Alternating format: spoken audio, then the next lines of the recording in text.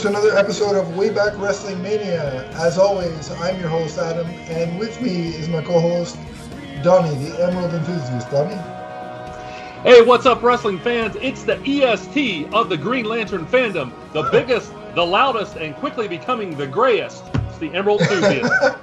That's a good one. Oh, that may be your best intro yet. I like that. That was good. When I say biggest, I mean in terms of like physicality. There are plenty of Green Lantern podcasters and fans out there who are just as enthusiastic as me. So. Yeah, but I don't know if they have such a nice collection as you do. I think. Thank you. I think your collection could be rivaled. And by the way, Daryl Banks said the same thing. So. Yeah. And the Emerald Enthusiast could be a good wrestling name if you think about it. So there's that. Right. I'm just plain old me.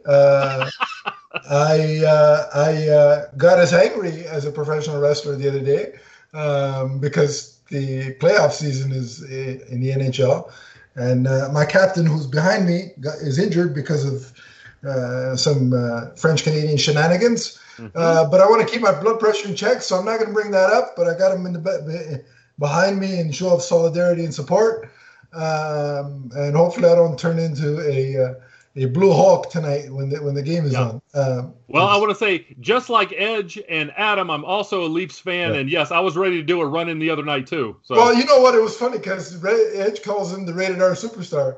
There was a lot of Rated R going on Thursday night in terms of language. Yeah. So I'm the Rated R Superstar when it comes to watching. There we go. That's what I'm going to call it. Edge, I'm stealing your name if you're not watching the show, but if you are, there it is. Yeah, so as we promised, we're going to do these more often, mainly for the pay-per-views. I'm choking, but aside from that, we're going to do our thoughts on WrestleMania Backlash, which was the most recent pay-per-view. So Donnie, get us started. Well, it started with an opening by Batista, some really good voice work by Batista. Yeah. That was part of the cross promotion that yielded both positives and negatives here. Uh-huh. I don't have a problem with cross promotion. If you were to walk into this room now, you'd see a shelf full of Walking Dead comics. I love zombie material, zombie stories, but the way it was handled within this show after this was not good, and we'll get to that later. Yeah. But I will say WrestleMania Backlash, it's a really effective way, first of all, calling it that I thought was a stroke of genius, to continue continue the momentum that WWE had coming out of WrestleMania, which I thought was extremely positive. Yeah. I like the name. I think whatever pay-per-view, I think that should be a continuing tradition. Mm-hmm. And so I like the branding there. And overall, I think it was a good pay-per-view. I mean, can you even call it that anymore? I mean, Peacock. I don't know what else to call it other than the big event, but I'm just so used to calling it pay-per-view until there's another word established. What else do we call it? Come on, Vince, come up with something. Tell us what you want us to call it. Yeah. Actually, maybe Triple H should come up with something because maybe that'll eventually get added to this list of words, things like wrestling that Vince evidently doesn't like. He prefers sports entertainment and medical facility to hospital. So, okay. That's, again, you will never hear somebody say the word hospital. If you listen closely, it's always medical facility. Does he not like? He does not like the word hospital. Why? I do not know. I mean, I don't like being in a hospital, but the word is you know what I mean? Like, there was a list circulating not too long ago of a number of words that Vince tells performers not to say on his shows. One of them was hospital. He's a weird individual. I hear he doesn't like sneezing either. So if God forbid, I've heard that. Yes. God forbid anybody has allergies in the WWE. They're in the verge of getting fired if they sneeze. Yeah. But they will end up in a medical facility, not a hospital. But listen, the best thing is he won't allow you to sneeze, but he allows things like the Kiss My Ass Club. Go figure. Right. Yeah, because that was hygienic. Anyway. Oh God. Yeah. So we open up with the triple threat for the the Raw Women's title. That is Charlotte versus Asuka versus Rhea Ripley. So the first thing I noticed, and I have to say this, and I want to make the point here, I'm just making this observation about them as athletes, okay? Sometimes, most fans of wrestling are male fans, and they get sometimes a little over the line as far as, describing female wrestlers. I just want to say this as athletes. Charlotte looks like she's a little leaner, and I don't know whether that is something that was planned maybe for cardio or whether that was an effect of her COVID diagnosis. But she looks leaner to me than she has been in the past.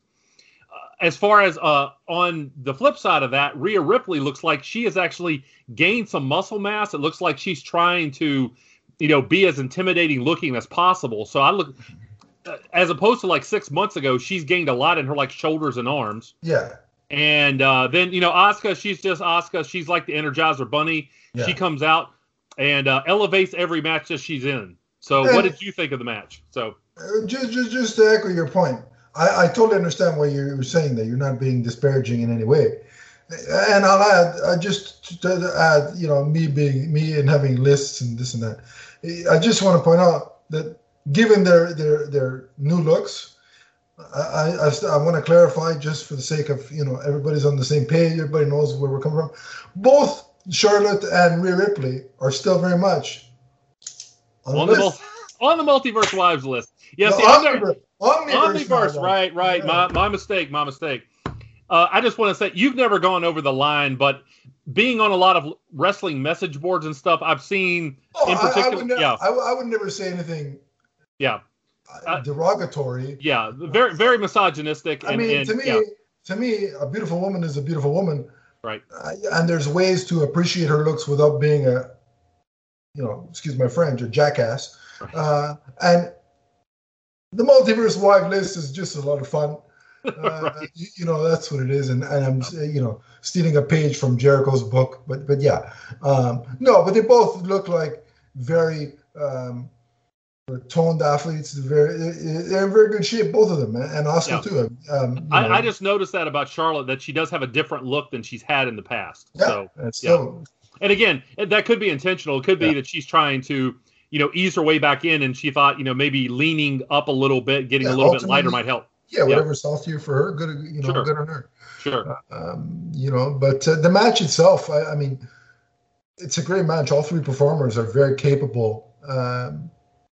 In ring talents. The thing that really strikes me overall is the strength of Rhea Ripley. Like, she's a powerhouse. Yeah. Rhea Ripley is not afraid to, and I don't know if she has her own gym, but if she goes to a gym, she's not afraid to go lift with the heavy lifters. She can probably lift the guy over her head. She looks incredibly strong. So. I think there was a move where, correct me if I'm wrong, there was a spot where she gave a suplex. She was on the inside of the ring, and I believe it was Asuka that was on the outside. Yeah. And she suplexed her back in, which I thought was pretty impressive. Yeah, she lifts them easily. This was a very hardworking, stiff match. It was a little slow at the start, but it picked up as it went on, gained momentum. Yeah. And I do like the spot. There was a spot near the end where all three of them, they were on their knees just throwing haymakers at one another. Yeah. And I like this idea that this match was kind of a war of attrition, that it went on and on and on, and it was determination that decided the eventual winner. I like how that played out. I also look. Asuka had the championship for a long time. Mm-hmm. I don't see her being a permanent fixture in the title picture, at least the singles title picture. Mm-hmm. And I mean, she should take a break. She's been in there again. Was she not champion for over a year? Yes. And she was a tag champ not so long ago, so it could be that she goes back there. So right. I like the overall feud with Charlotte and Rhea.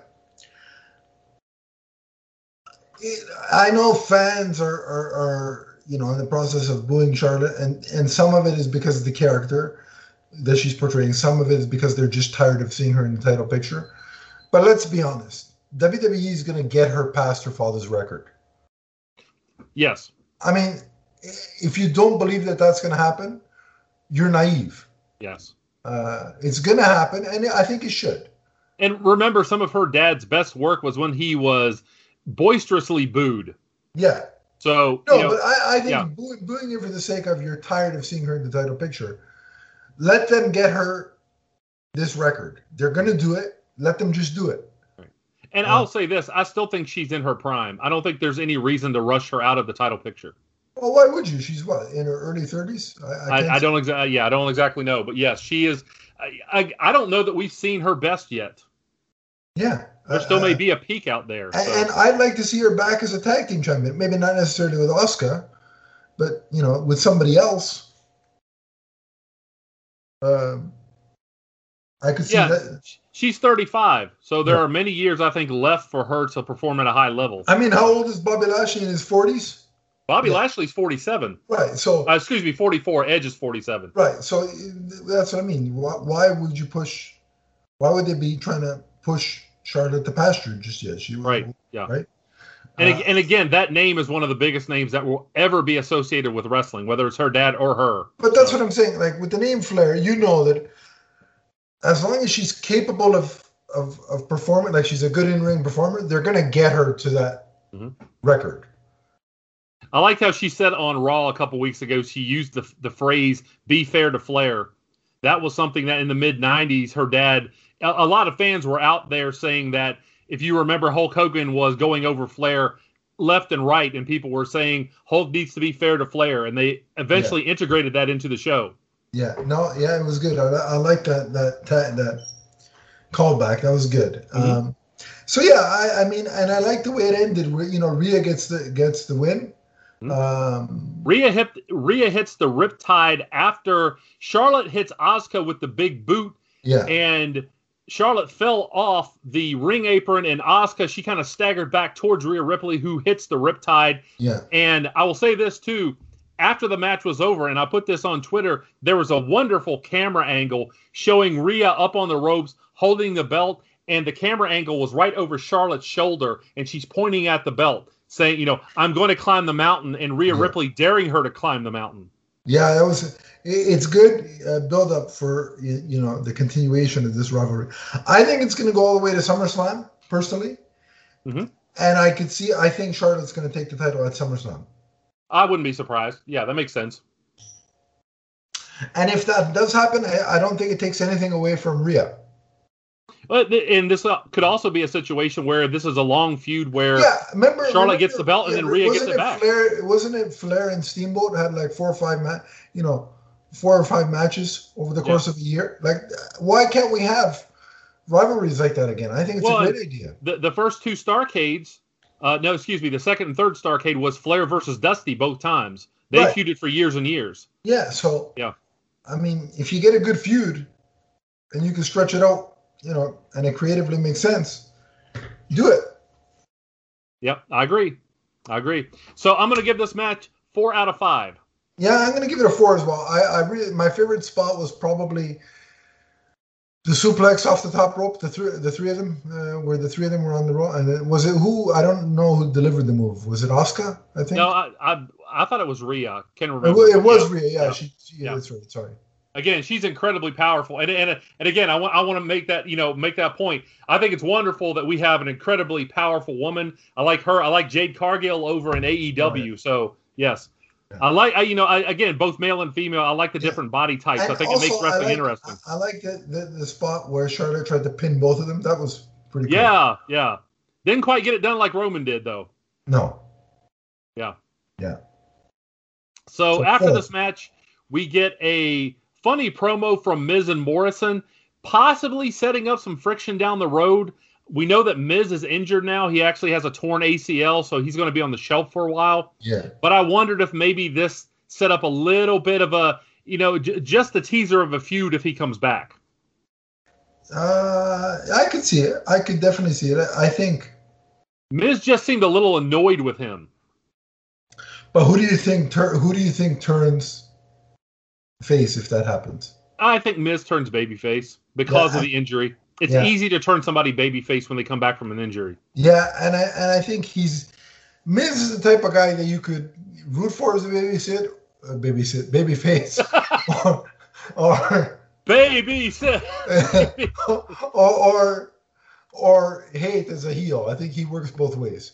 Morrison, and I mean this not in a literal, him as a human being, but Morrison has that douchebag kind of inherent, vibe to him. What's his new Johnny Drip Drip? Is what he's calling himself. It's ridiculousness is what it is. But his wife is Canadian, and so I gotta, Yeah.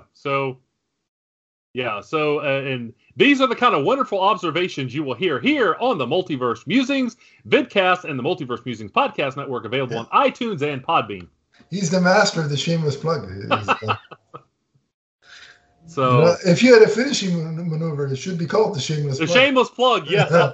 I don't know what exactly it would be, because there could be some weird connotations there. I would hold up a sign and then deliver it. So that's what I'll do. Yeah. All right.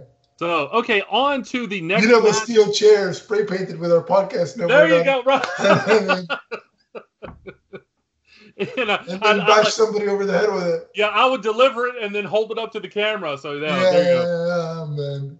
All right, so the next match we have we have the tag belts for Robert Roode and Dolph Ziggler against Dominic and Rey Mysterio. So Dominic, a.k.a. Direct Message, which is what I always think of because he has DM on his ring gear. Yeah. So they're going after the SmackDown tag belts, but the angle here was that Roode and Ziggler attacked Dominic before the match. So the majority of this was a 2-on-1 match, the story being Rey trying to survive against Roode and Ziggler. So what did you think of that, sir?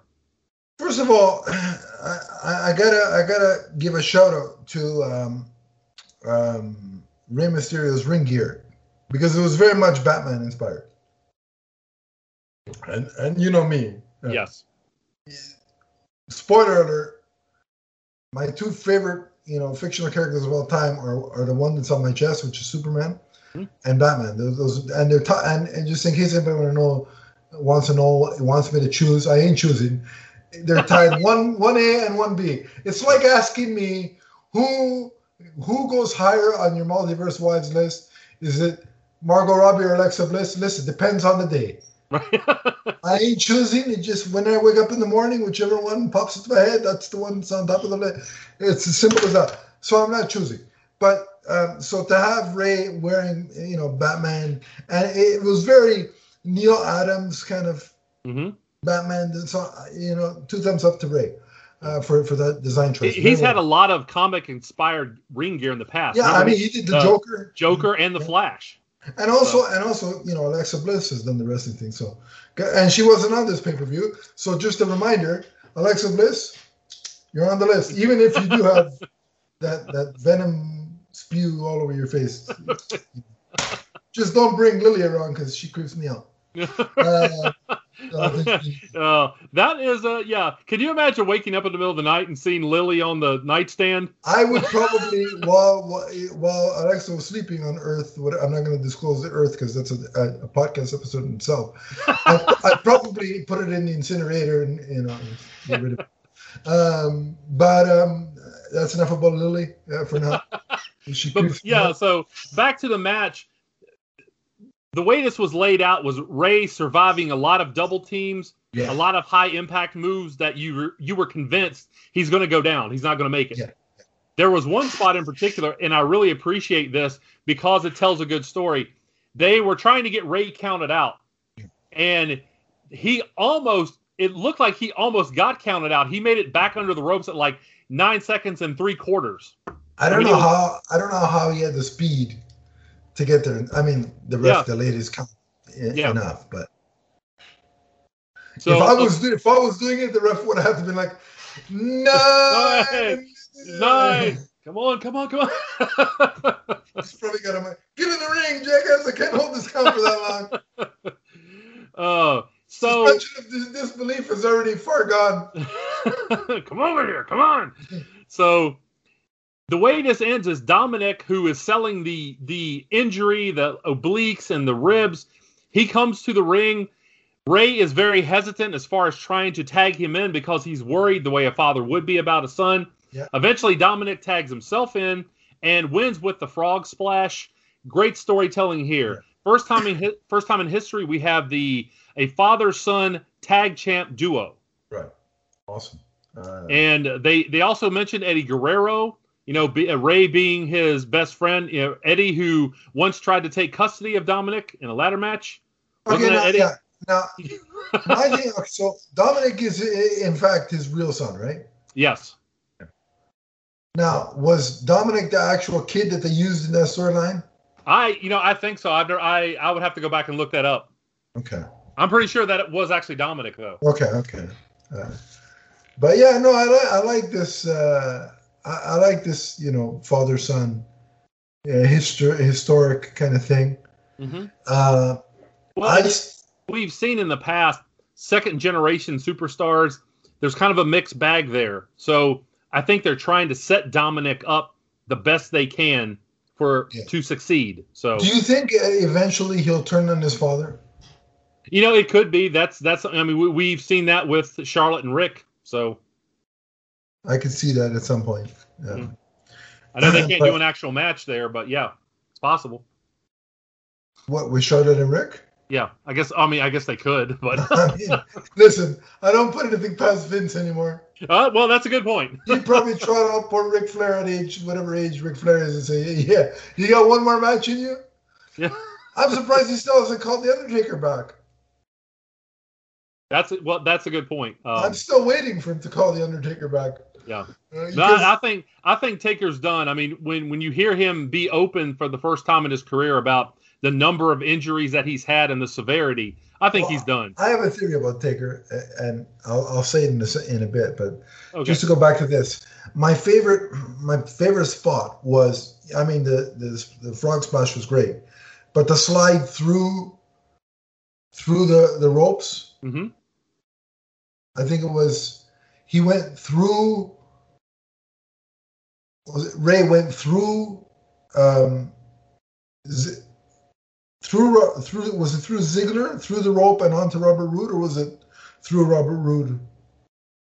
I think it was through Ziggler. I also like the at the end the way he took he took Ziggler out by doing that the sunset flip on the floor. Now that was dangerous. Those were my two favorite spots. Yeah.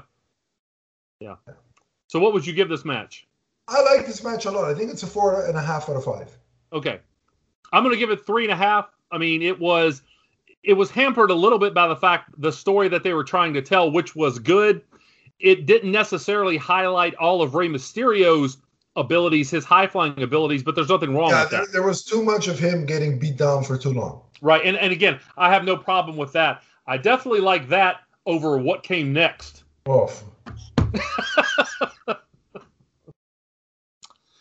So, after this match, we got our first look at the and if you're listening to the audio version only of this, you cannot see me double facepalm.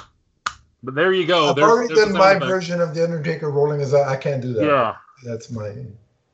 First look at the zombies, and that was the crossover with Army of the Dead. Right. Let me just say this. I thought you were going to say Army Hammer. I'm like, wait, that's a whole...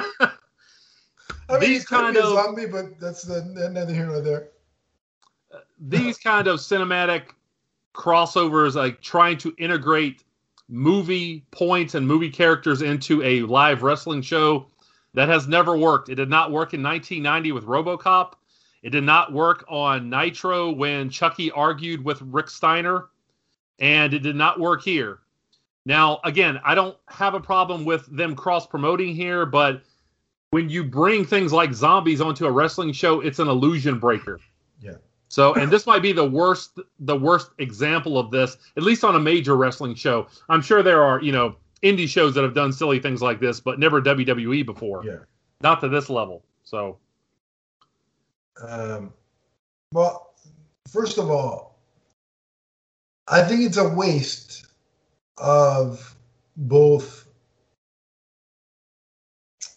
The Miz and Damian Priest. Yes. I honestly think this rivalry in particular is played out.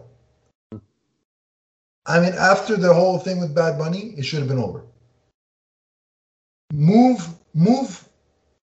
See, I think a guy like Damian Priest should be in a title picture somewhere. I don't know which title, but he should be in a title. This whole let me play midfield with The Miz over and over again, week in and week out. It's the same match ad nauseum over and over again, and it's literally for nothing. Yeah, and that's the sad thing about the way WWE did this. Nobody's going to remember the finish of this match. And so you're wasting The Miz, who's a former world champion, and Damian Priest, who's an up-and-comer, and it really just didn't work. Like, Damian Priest has already lost a match, correct? He didn't lose this match. No, but he lost a match already. Yes, right? yes. So it's not like they're trying to set up some sort of, he's on a winning streak, he's undefeated, like a Goldberg situation. Right. So there's no point in continuing this Miz thing rivalry. But like, it should have ended at WrestleMania when Damian and Bunny Boy there, the Easter Bunny, got the win, and it ended there. Again, I don't see why. And this goes to my frustration with every week on Raw. You're going to get a main event that consists of Bobby Lashley against Drew McIntyre, or Bobby Lashley against Braun Strowman, or Bobby Lashley against both Braun Strowman and Drew McIntyre. Instead, I don't know, why don't we can we have Damian Priest? He's somebody I can see challenging Bobby Lashley. Mm-hmm. And again, I'm not saying I don't want to see Drew regain the title. I'm just saying you're watering that. If that's a pay-per-view match, if that's your big angle at SummerSlam, which I think it is, that by SummerSlam, Drew is going to regain the title. If that's your big angle, giving me that match every friggin' week, and then probably again a variation of it at Hell in a Cell, all you're doing is watering it down. Mm-hmm. It's like either give Drew the title or I don't care at this point. Yeah. So make better use of, like, here's another example. On Raw, they had Ricochet in the title spot. Right. Facing. If you're going to do that and then, Ricochet is going to go away for a few months, what was the point? Mm-hmm. Like, sometimes it works, like with Charlotte and Rhea, and sometimes it gets repetitive. Mm-hmm.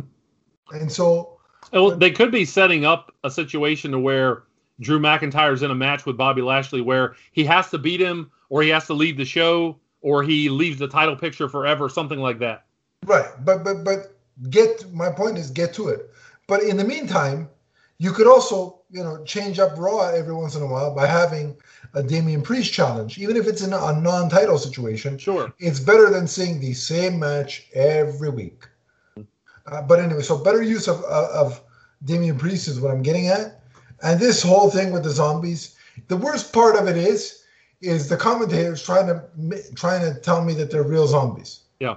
And you could tell there at one point it looked like Michael Cole put his head in his hands. I think he was bemused trying to do this. So it's and yes, some people will point to but look, the Undertaker character worked. Yeah, but there's at some point, when I wasn't 10 or 9, when once I got to the 8 or 10 range, here's the thing. I realized the Undertaker wasn't actually dead. Yeah. I can buy the Undertaker. I can buy the Undertaker being a guy who's trying to wage psychological warfare on an opponent, which is what the Undertaker was. But it's different. But when you're a kid, right? The illusion of essentially he's dead. Yes. He's a literal dead man. As a kid, you can buy that because your suspension of disbelief is better. If when I see the Undertaker, the last couple of years that I've seen the Undertaker, it hasn't been, oh my God, he's actually a dead man walking. That wasn't it. That wasn't the allure of the character. Mm-hmm. So it's a different ball game. You can't compare The Undertaker to what this segment was. No, I agree. And the thing is, I do believe there could have been ways to integrate the zombies in without trying to act like the zombies were actually there. The only kind of situation where that kind of thing works is if you're doing something with the Fiend. You could do something. My idea was he could have had the Lumberjacks come out. Nobody knows who they are. They're dressed as zombies, but they're not. We're not trying to pretend like they actually are zombies. One of them turns out to be Morrison, and he helps the Miz win. Something like that would have made some logical sense. Yeah. Yeah, no, I hear you. And then, like, the whole thing about, like, to me, my theory is, I'll just say it now because it works in, it's kind of sort of, since we brought up The Undertaker. I'm surprised WWE hasn't done Son of the Undertaker storyline. And I think you could do something. You know how they've sort of repackaged. What's the character's name? The guy with the tattoos that's married to Zelina Vega. Oh yes, yes. He's doing an angle now where he's recounting his childhood, and it's the book. He's got the Book of Darkness or whatever the hell it's called. Yeah. And every time they show those drawings, you see the guy with the hat, and he kind of looks like the Undertaker to me. Yeah, I think didn't he come out on? He came out on SmackDown yesterday, and like interfered in the Fatal 4-Way for the IC belt. Yeah, I haven't seen it yet, but I think they could have done like a storyline where, you know, a Son of the Undertaker kind of storyline. I'd like to see. Sure. But trying to pass it off as, look, these people are literally dead. Yeah. I'm sorry. Well, back to the match. Damian Priest picks up the pinfall. And the match was weak. It wasn't even, because all it was let's go beat up the zombies. Yeah, well, and that was the worst part of it, is the fact that they kept interacting with the zombies as opposed to wrestling one another. And at least my perception of this was it was stunned silence from the crowd. Yeah. And the reaction that I saw online was extremely negative. So don't do that again. It sucked. Plain and simple. It stunk. Yeah. If I want to see zombies, which I don't, because I'm not a fan of the genre, but if I did, I'd watch The Walking Dead. Right. And I actually, Pat McAfee said that 2 zombies ate Morrison. So I'm like, okay. Anyway, I hope they paid him good money to say that. You know, wrestling, pro wrestling, it's an opera about men and women athletes disputing some kind of personal grudge or going after a title. When you stray too far from that, things tend not to work. And I think that's you know how Vince likes to call it sports entertainment? Mm-hmm. This match lost the sports angle. Yeah, exactly. That's a good way to put it. And it failed in the entertainment value because I didn't find it entertaining. Exactly. So again, I don't have a problem with the crossover at all. In particular, the fact that it was Batista who was involved in that movie. Now, can you imagine, Donnie? It would be the same thing. And here's how you know I'm sick of this kind of crap. Because I'm a DC fan, right? You know that. Everybody knows that. Sure. And if you don't, what show have you been watching for the last how many weeks? We've been doing this. But John Cena's doing Peacemaker, right? Yes. I don't want to see John Cena come out and wrestle in his Peacemaker outfit, for God's sake. And try to pass himself off as literal Peacemaker. Mm-hmm. Well, if you remember, WWE did a crossover with the A-Team, the movie, and the guys came out, including Rampage Jackson, and acted like they were the characters from the movie. They did that on Raw once. So. Now, I'll make an exception if you want to do a Harley versus Harley match and have Margot Robbie fight Alexa Bliss. Now we're talking something I can get behind, and I can be the special guest referee. You know, we'll have a conversation. But otherwise, keep this crap to a minimum. Okay, there's a lot of jokes there, but we're going to keep it PG. I mean, why didn't we have a Batman versus Superman match? We could have had Affleck and Cavill come out. We could have had Diane Lane be the special guest referee. Somebody could have said, Martha, Why did you say that name? And then the match could have been over. It would have been great. It would have been a Thank draw. you for the setup. Why didn't we do that? You know, enough of this garbage. Come on. Stop it. Oh. I'm going to rate this thing, and then we can move on. 0. Well, I said 1. There were a few good moves in it, but it was drowned out by the silliness that WWE was trying here. So next up, we get Bayley versus Bianca Belair. And Bianca is massively over right now. Oh, yeah. So she brings out the SmackDown belt. By the way, I like her earrings. I don't know if you've seen those on social media. She has earrings that are replicas of the center plate of the WWE title. That's pretty cool. So, yeah, it's awesome. So the SmackDown belt, excuse me. So it was a good first pairing, I think, for Bianca because Bayley has a lot of heat with that character that she's doing. There were pluses and minuses here, more positives than negatives. I like that Bianca does a lot of holds. She doesn't just do big, high-power, isolated spots. She is improving with her ground game, so I appreciate that. Yeah. And that's kind of the downfall of a lot of modern wrestlers is that they want to do the big, high spots, and they never learn how to chain wrestle or tell a story. Yeah. She looks like she's trying to be that champion who does it all. So I definitely respect that. Absolutely. So there were a few spots that had a little bit of questionable timing, and I think that kept that from being a 5-star match because there was a lot of good exchanges. There was one in particular, Bayley did the roll up and tried to hold the ropes, and it looked like Bianca was going to get pinned. She kicked out of that.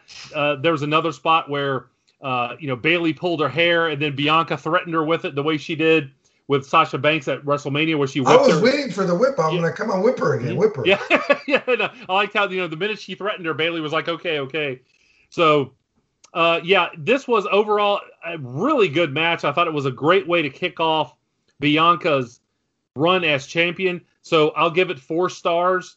And some of this, maybe the fact that Bayley hasn't gotten a lot of action in the last few months, that may be why there were a few spots that looked a little rusty. So. What did you think? Overall, I like the match. I don't. Full disclosure, I'm not a fan of Bayley at all. Okay. I don't think I've ever liked any version of her character. Okay. So to see her lose to Bianca is very enjoyable to me. Plus, Bayley had the championship for over a year, so I don't necessarily want to see her with a title anytime soon. Again, the power game by Bianca is she's very strong. But to be fair, Bayley has some strength to her as well. Oh, definitely, yeah. There was a suplex on the outside, which I think was Bayley that delivered that, correct? Yeah. And there were a lot of stiff spots in this as well. So this show had a lot of suplex action going on. Did you notice that? Yeah. I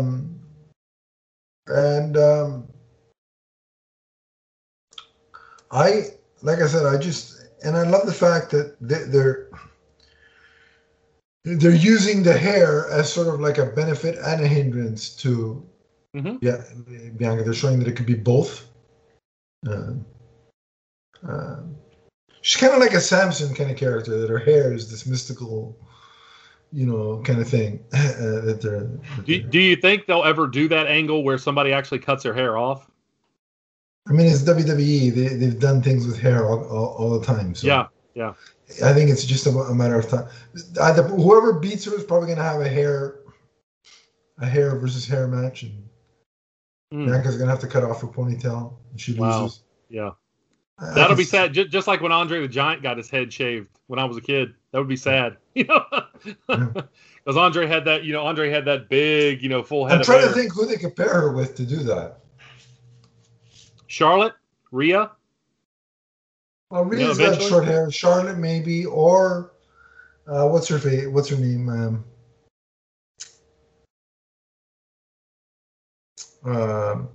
Corey Graves' girlfriend there. Well, she hasn't done a lick of anything.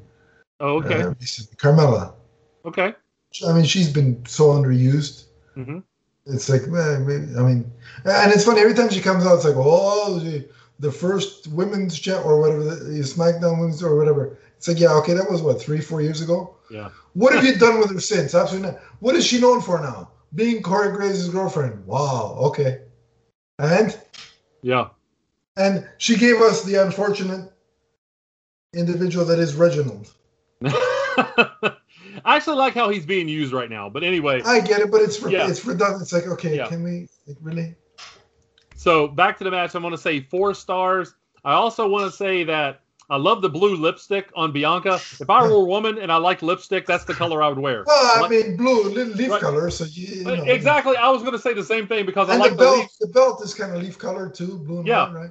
I like the Leafs and I like the Wildcats. That's by my college team in football and basketball. So I love the blue. So also I gotta say, Bianca Belair on the list. There you go. Unfortunately, Bayley, you're just not on the list. So now is your time for a fictional station break. You're listening to the Multiverse Musings vidcast on YouTube. Yes. There you go. We cover everything from Green Lantern to He-Man. There you go. Yes. Including the Emerald Echo podcast. Yeah. Yeah. That's how Adam got me here. Yeah. And then I wrote them into like 4 or 5 other podcasts. So, Donnie, what about wrestling? And what about Ghostbusters? And you better believe it, yeah. What about Flash? And here we are. All right, so next I can't wait till the crossover with Ezra Miller's Flash. Oh, yeah. Imagine the match they're going to do that one there. It's All right, so let's stay on target here. As Porkin said, the WWE Championship, Bobby Lashley versus Drew McIntyre versus Braun Strowman. So it's really, it's hard to make big guys like Bobby Lashley and Drew McIntyre look small, but man, Braun Strowman's enormous. I mean, I know we already knew that, but when you see him in comparison to 2 other really huge guys and he's still big, it's amazing. He's a big boy. Yeah. He's a big boy. Yeah. He's impressive. And, I've always liked Braun. I think his time with the SmackDown Championship was too brief. Mm-hmm. I like seeing him in the title picture. I don't know if he'll ever win because it seems like they're, determined to put the title back on Drew. Well, I remember a couple years ago when he was really over, when he was attacking Roman Reigns, he was really scary, and I thought the fans were really buying him as, a top-tier talent, but I didn't think WWE capitalized on that. Like, he's the only one that I could see physically on the I mean, he's on Raw and Roman's on SmackDown, but physically, he's the only one that I could see challenging Roman. Yeah, you could be. I like Cesaro, and I would love for him to, spoilers, eventually win the championship. I just don't. I see Cesaro more as the Intercontinental Champion. Sure. Which is a belt I hope that he eventually gets, because I got to be honest with you, this whole angle with Apollo Crews, it's wearing thin on me. Mm-hmm. Well, this whole Bizarro Wakanda storyline that they got going, I'm not liking it. Well, I've got to say, I want to see the Big E Roman Reigns program, but it doesn't look like they're going to get to that anytime soon. Yeah, I don't understand. Big E is another one. He's a big dude. He's powerful. I could see him going up again. Thank you for bringing up Big E. I can see it, but I don't think WWE is going to do it. I hope they get to that eventually. I think it would be a good program. So, back to this match. I like the fact that early on you saw this alliance between Lashley and McIntyre trying to get, they did the double suplex and they tried to kind of eliminate Strowman, and it wouldn't last very long. Obviously, that eventually leads to Strowman hitting a dive off the ring apron, which was impressive. And there were no DQs here, so that's why you saw a lot of out-of-the-ring action. And you saw a couple suplexes on the ramp, or a couple spots on the ramp, one of which was a suplex. And this was close to being a 5-star match, too. There was a lot of great action. And I think it did make sense that, you had Bobby Lashley under a threat from the former champ in Drew McIntyre. On this pay-per-view, or whatever you want to call it, you had Lashley under a threat from not only that, but the enormous Braun Strowman. And so that did put Lashley in a precarious position story-wise. But, they battled back to the ring. McIntyre, he hit Strowman with, and this was really impressive, the Michinoku driver. I wasn't sure that he could do that on Braun, but he did. Yeah, that was impressive. Yeah, and to do it safely, I mean, that's a lot of man to pick up like that and then maneuver into that position. So that was probably just because of the sheer size of Braun. That might have been my favorite spot. Mm-hmm. Because if you can pick up and do that to Braun, you deserve all the props in the world. Well, I mean, he's got to be willing to assist you in whatever way he can, but you still got to have the strength and wherewithal to be able to do that. Yeah, to maneuver around what is he, 380 or whatever? I mean, Braun can jump up in the air all he wants to assist me, but I try that. I'm going to pull a groin, pull a back, pull every part of my body. So I can't do crap like that. Right. But so good on Drew for Yeah. And Drew is an impressive. I like Drew. I like Drew as champion. I'm not saying don't eventually give him back the title, but my point going back to earlier was it's just the same match every week on Raw, and when you get to the pay-per-view or the Peacock pay-per-view, there you go. It loses. That's a good name. It loses its luster. You know what I mean? If you see the same match every week on regular TV, and then you get to see the same main event on subscriber TV, which is Peacock, why would I do that? You know what I'm saying? You know what I mean? No, so that's what I was getting at before. Redundancy. You're saying that, at this point you like to see Lashley move on. I get it. So I did like how this ended, though. They did this kind of time-honored storyline that you see with triple threats, in that Lashley was out of the picture for a while. And so you had McIntyre and Strowman trading big moves back and forth. And what a way to go out of the picture, because he got thrown in or speared into the the LED lights. Now I'll get back to that when we rate the match here, but there was a point where Braun and Drew were going back and forth, and that was building the drama that Lashley might lose the belt nowhere near the ring. Yeah. But then eventually McIntyre hits Strowman with the Claymore, but before he could go for the pin, Lashley hits the ring, throws McIntyre out, hits Strowman with a big spear, and picks up the win. Yeah. Which was, like I said, I just thought that was a really excellent ending to this. So. And Lashley delivers, when he delivers that spear, like it looks like it hurts. Mm-hmm. He's very visceral and violent when he delivers it. Yeah, make no mistake, if Bobby Lashley really got mad and tried to hurt somebody, then I have no doubt that he could. So he's done MMA before. So I wouldn't want to piss him off. No. Now, Donnie, wouldn't this be a cool match? They kind of did it with Edge, but here's my pitch. Mm-hmm. Do a champion versus champion match between Roman Reigns and Bobby Lashley, and it's a spear versus spear match. Interesting, yeah. I'd do it. Who has the better spear? That's a good point. Who has the better spear? That's what that match would determine. Mm-hmm.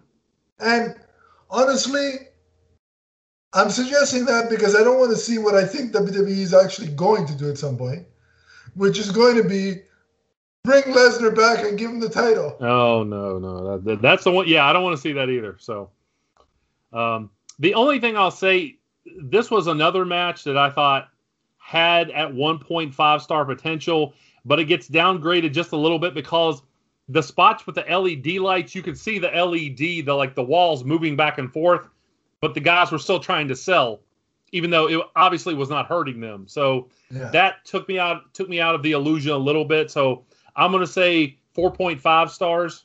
So a lot of great work from all three guys. And I'm in full support of Bobby Lashley keeping the belt at this point because, again, at 44, you got to think that the clock's ticking, but he's doing amazing work. I'd keep it on him as long as possible. I'd almost go to next WrestleMania. Oh, yeah. It could. I mean, like I said, the guy's at the top of his game right now. Because once he drops it, he's not getting back in the picture. You could be right. Yeah. So what would you rate the match? I'd give it a 4.5 as well. I love the way they're building up Bobby in the sense that who can stop this guy? Arguably, the two biggest guys on Raw couldn't defeat him. So who's it going to be? Yeah, making him look very strong. I like it. And that's why my fear is cue Brock Lesnar. Yeah. I definitely don't want to see that. So. Because we know Vince has a hard-on for bringing back Brock. All right. And normally I should like a guy named Brock because Eddie Brock, right. Venom, but I just don't. Well, Lesnar's one of the all-time greats, and I loved him in his prime. But I mean, we saw him for what 18 years. At some point, I don't want to see Hulk Hogan come back and win a championship. I love, I'm a Hulkamaniac for life. Yeah, I did both. See what I did there? I did both gimmicks in one shot. Right. But as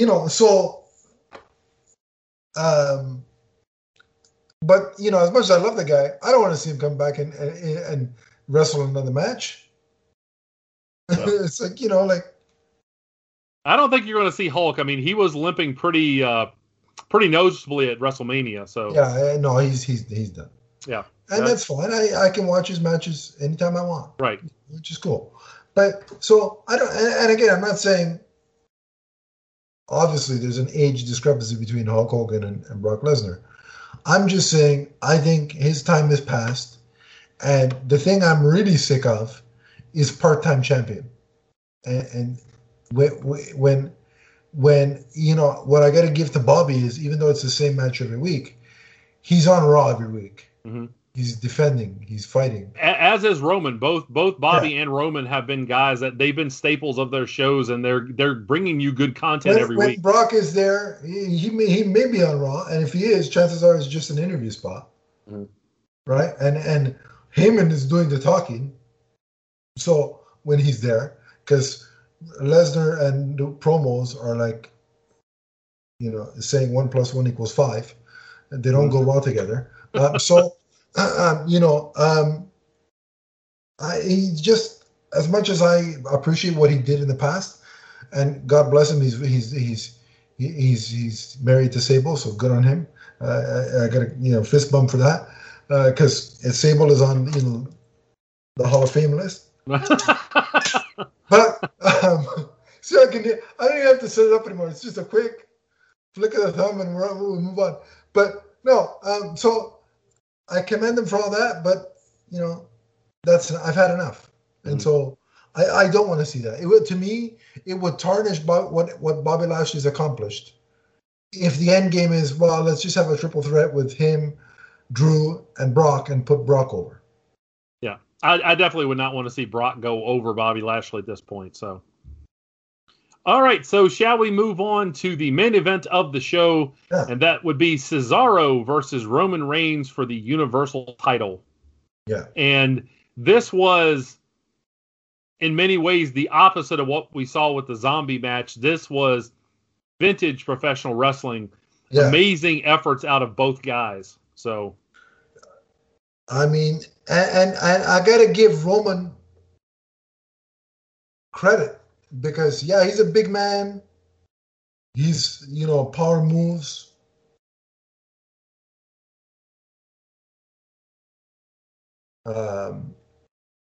Uh, he's got a great beard. That too. But no, like he just, and yet he's able to adapt to his opponent. And actually have a proper technical wrestling match, and you gotta give props to that. Yes. And conversely, Cesaro's got the power game too. Oh yeah, Cesaro is one of those guys who he's not the biggest guy, but he has the strength of the biggest guys. I mean, he is amazingly strong. Yeah. So I like that we saw early on, some back and forth wrestling, and we saw Cesaro get a couple advantages on Roman, and Roman slips out of the ropes, and he tries to like regroup.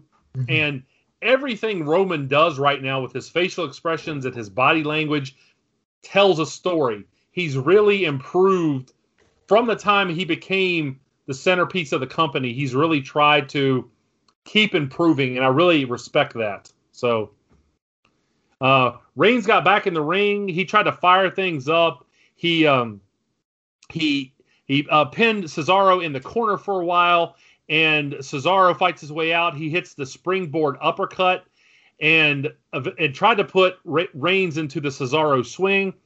But after throwing him out of the ring, and I mean Reigns threw Cesaro out, this is where we saw the story for this match.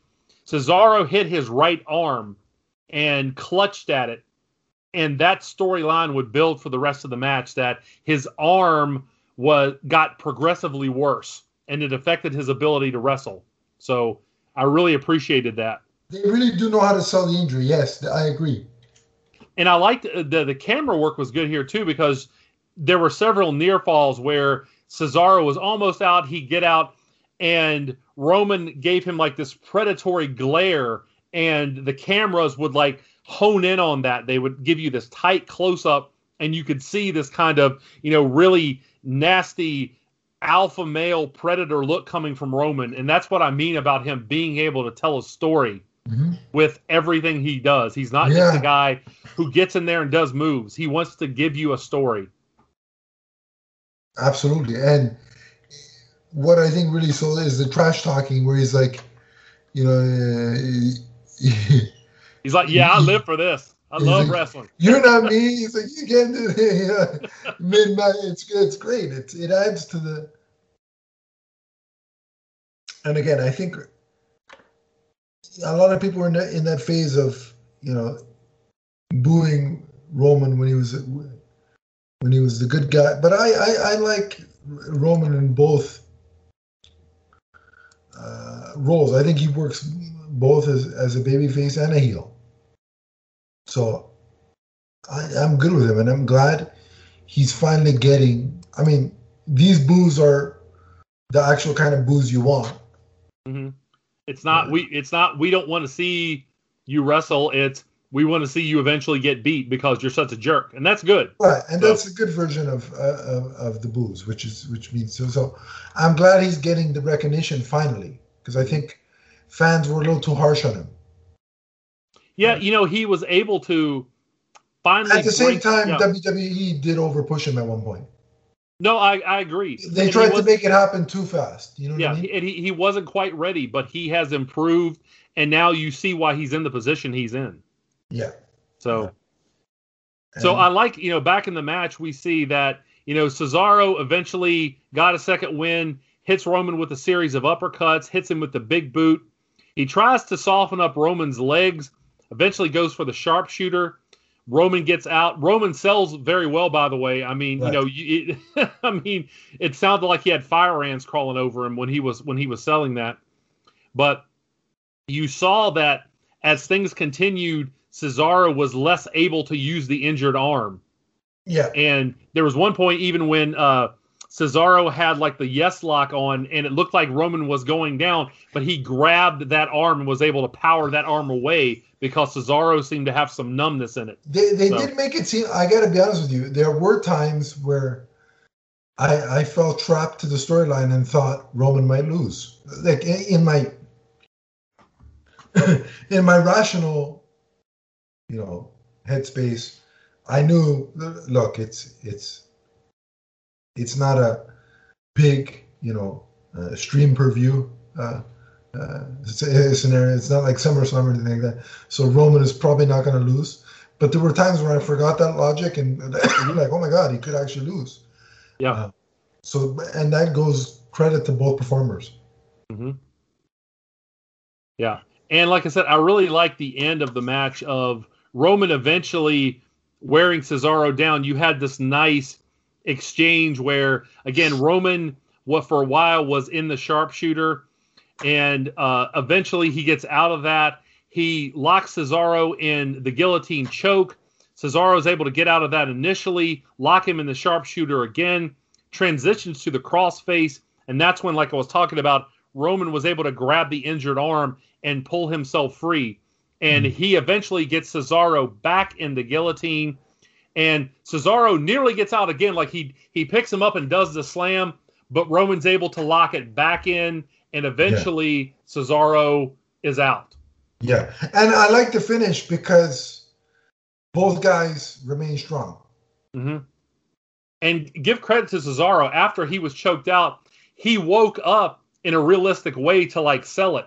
If you've ever seen, sometimes boxers will get knocked out, or you'll see MMA fighters, they get knocked out and they come back to, to life, and they're disoriented and they're kind of flailing wildly. Yeah. That's what he did. Was he sold that? Yeah. I did like that. Yeah.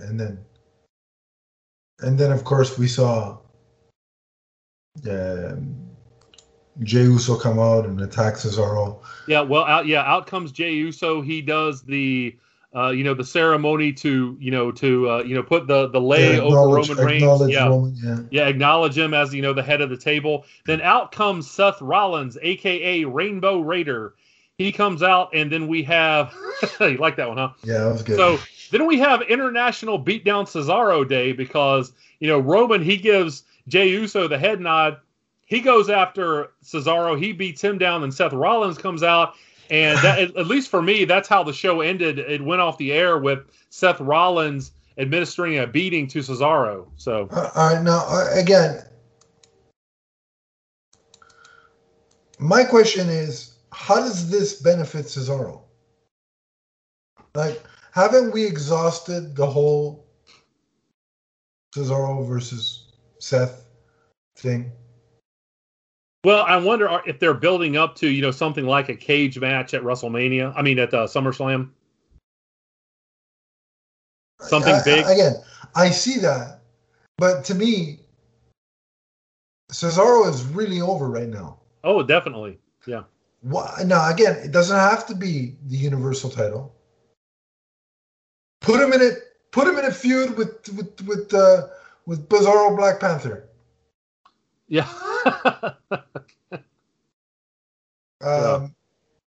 Like, give him the IC title. To me, I'm sorry, I just don't buy, and I don't think anybody cares about this angle. Nobody cares about Apollo Crews as the Intercontinental Champion. Nobody. Mm-hmm. Nobody wants to see. Again, I like what Crews is doing. I just somewhat. It's like either give it to Big E, or move on from this, or give him another opponent. To me, I think, again, I wouldn't mind if Cesaro got the Universal Championship. I don't think that's the angle they're going to go. I could be wrong. I see him as the perennial Intercontinental Champion. Like, he fits that mold perfectly. Give him now that he's had the run with Roman. Give him a run with Apollo. Like, if you're not going to do the Big E thing, honestly, Donnie, I'll tell you what. If Big E doesn't have that Intercontinental Championship by the end of SummerSlam, then they need to move on from that storyline. Oh, yeah. Well, and I think they are. Like I said, after SmackDown, I think they are, if you see that show. Yeah. So, 5-star match for me. That was definitely the best match of the show. Absolutely 5-star, for sure. I agree. Like I said, I hope this isn't the end for the push for Cesaro, because I really think that man deserves the championship. Mm-hmm.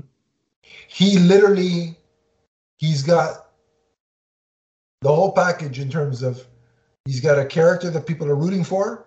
He's got a good muscular body type. He's big, powerful, and he can wrestle in ring. Mm-hmm. And I think he deserves a championship. Yeah, the springboard uppercut is amazing, but at the same time, Roman is in such a zone right now. I don't see WWE going away from him as champion. No. I mean, I'm not saying Roman. That's why I think him in the IC spot. See, I would transition Big E eventually to the championship picture, and Cesaro to the Intercontinental picture, because that's a good idea. I can believe Big E beating Roman at some point. Mm-hmm. I can believe that. And I think the crowd would like that, even if it was just a short reign. So yeah. So I guess that's all for this edition. That's all, folks. We created the. I'm not going to do Porky Pig impression, but I mean, overall, like I said, aside from that abomination of the zombie thing, it was a solid stream per view. And Peacock review. I like that. Yeah, Peacock review. We'll go with that. That's the new terminology. And next up, we've got Hell. What is it? Hell? I don't remember what they said was the next big event, pay-per-view, whatever. It could be. Oh, yeah, something. Anyway, we'll be back to cover that in a month's time or so. Mm-hmm. So if you like professional, and we'll do some AEW too. We're gonna work that into. So if you like professional wrestling, like and subscribe. Mm-hmm. Most definitely. To our YouTube channel, because you're going to get a lot more professional wrestling content. Mm-hmm. And share it with your friends and spread the word. And if you want to talk about WWE or AEW with Donnie or I, you can do that on social media. So Donnie, where can they find you? You can find me on Twitter as the Emerald Enthusiast. Let's talk pro wrestling. Let's talk comics. Let's talk Green Lantern. Fantastic. And if you want to find me, you can on Twitter at Adam_LeafsFan. We have the Twitter page for the podcast network, which is at MMNPDC. We have a Facebook group, which will be in the description below. Click it, I'll add you, and we can continue the conversation there. Until next time, remember that WrestleMania Backlash is forever. From the first stupid gimmick with the zombies to the last. So long, everybody. So long, everyone.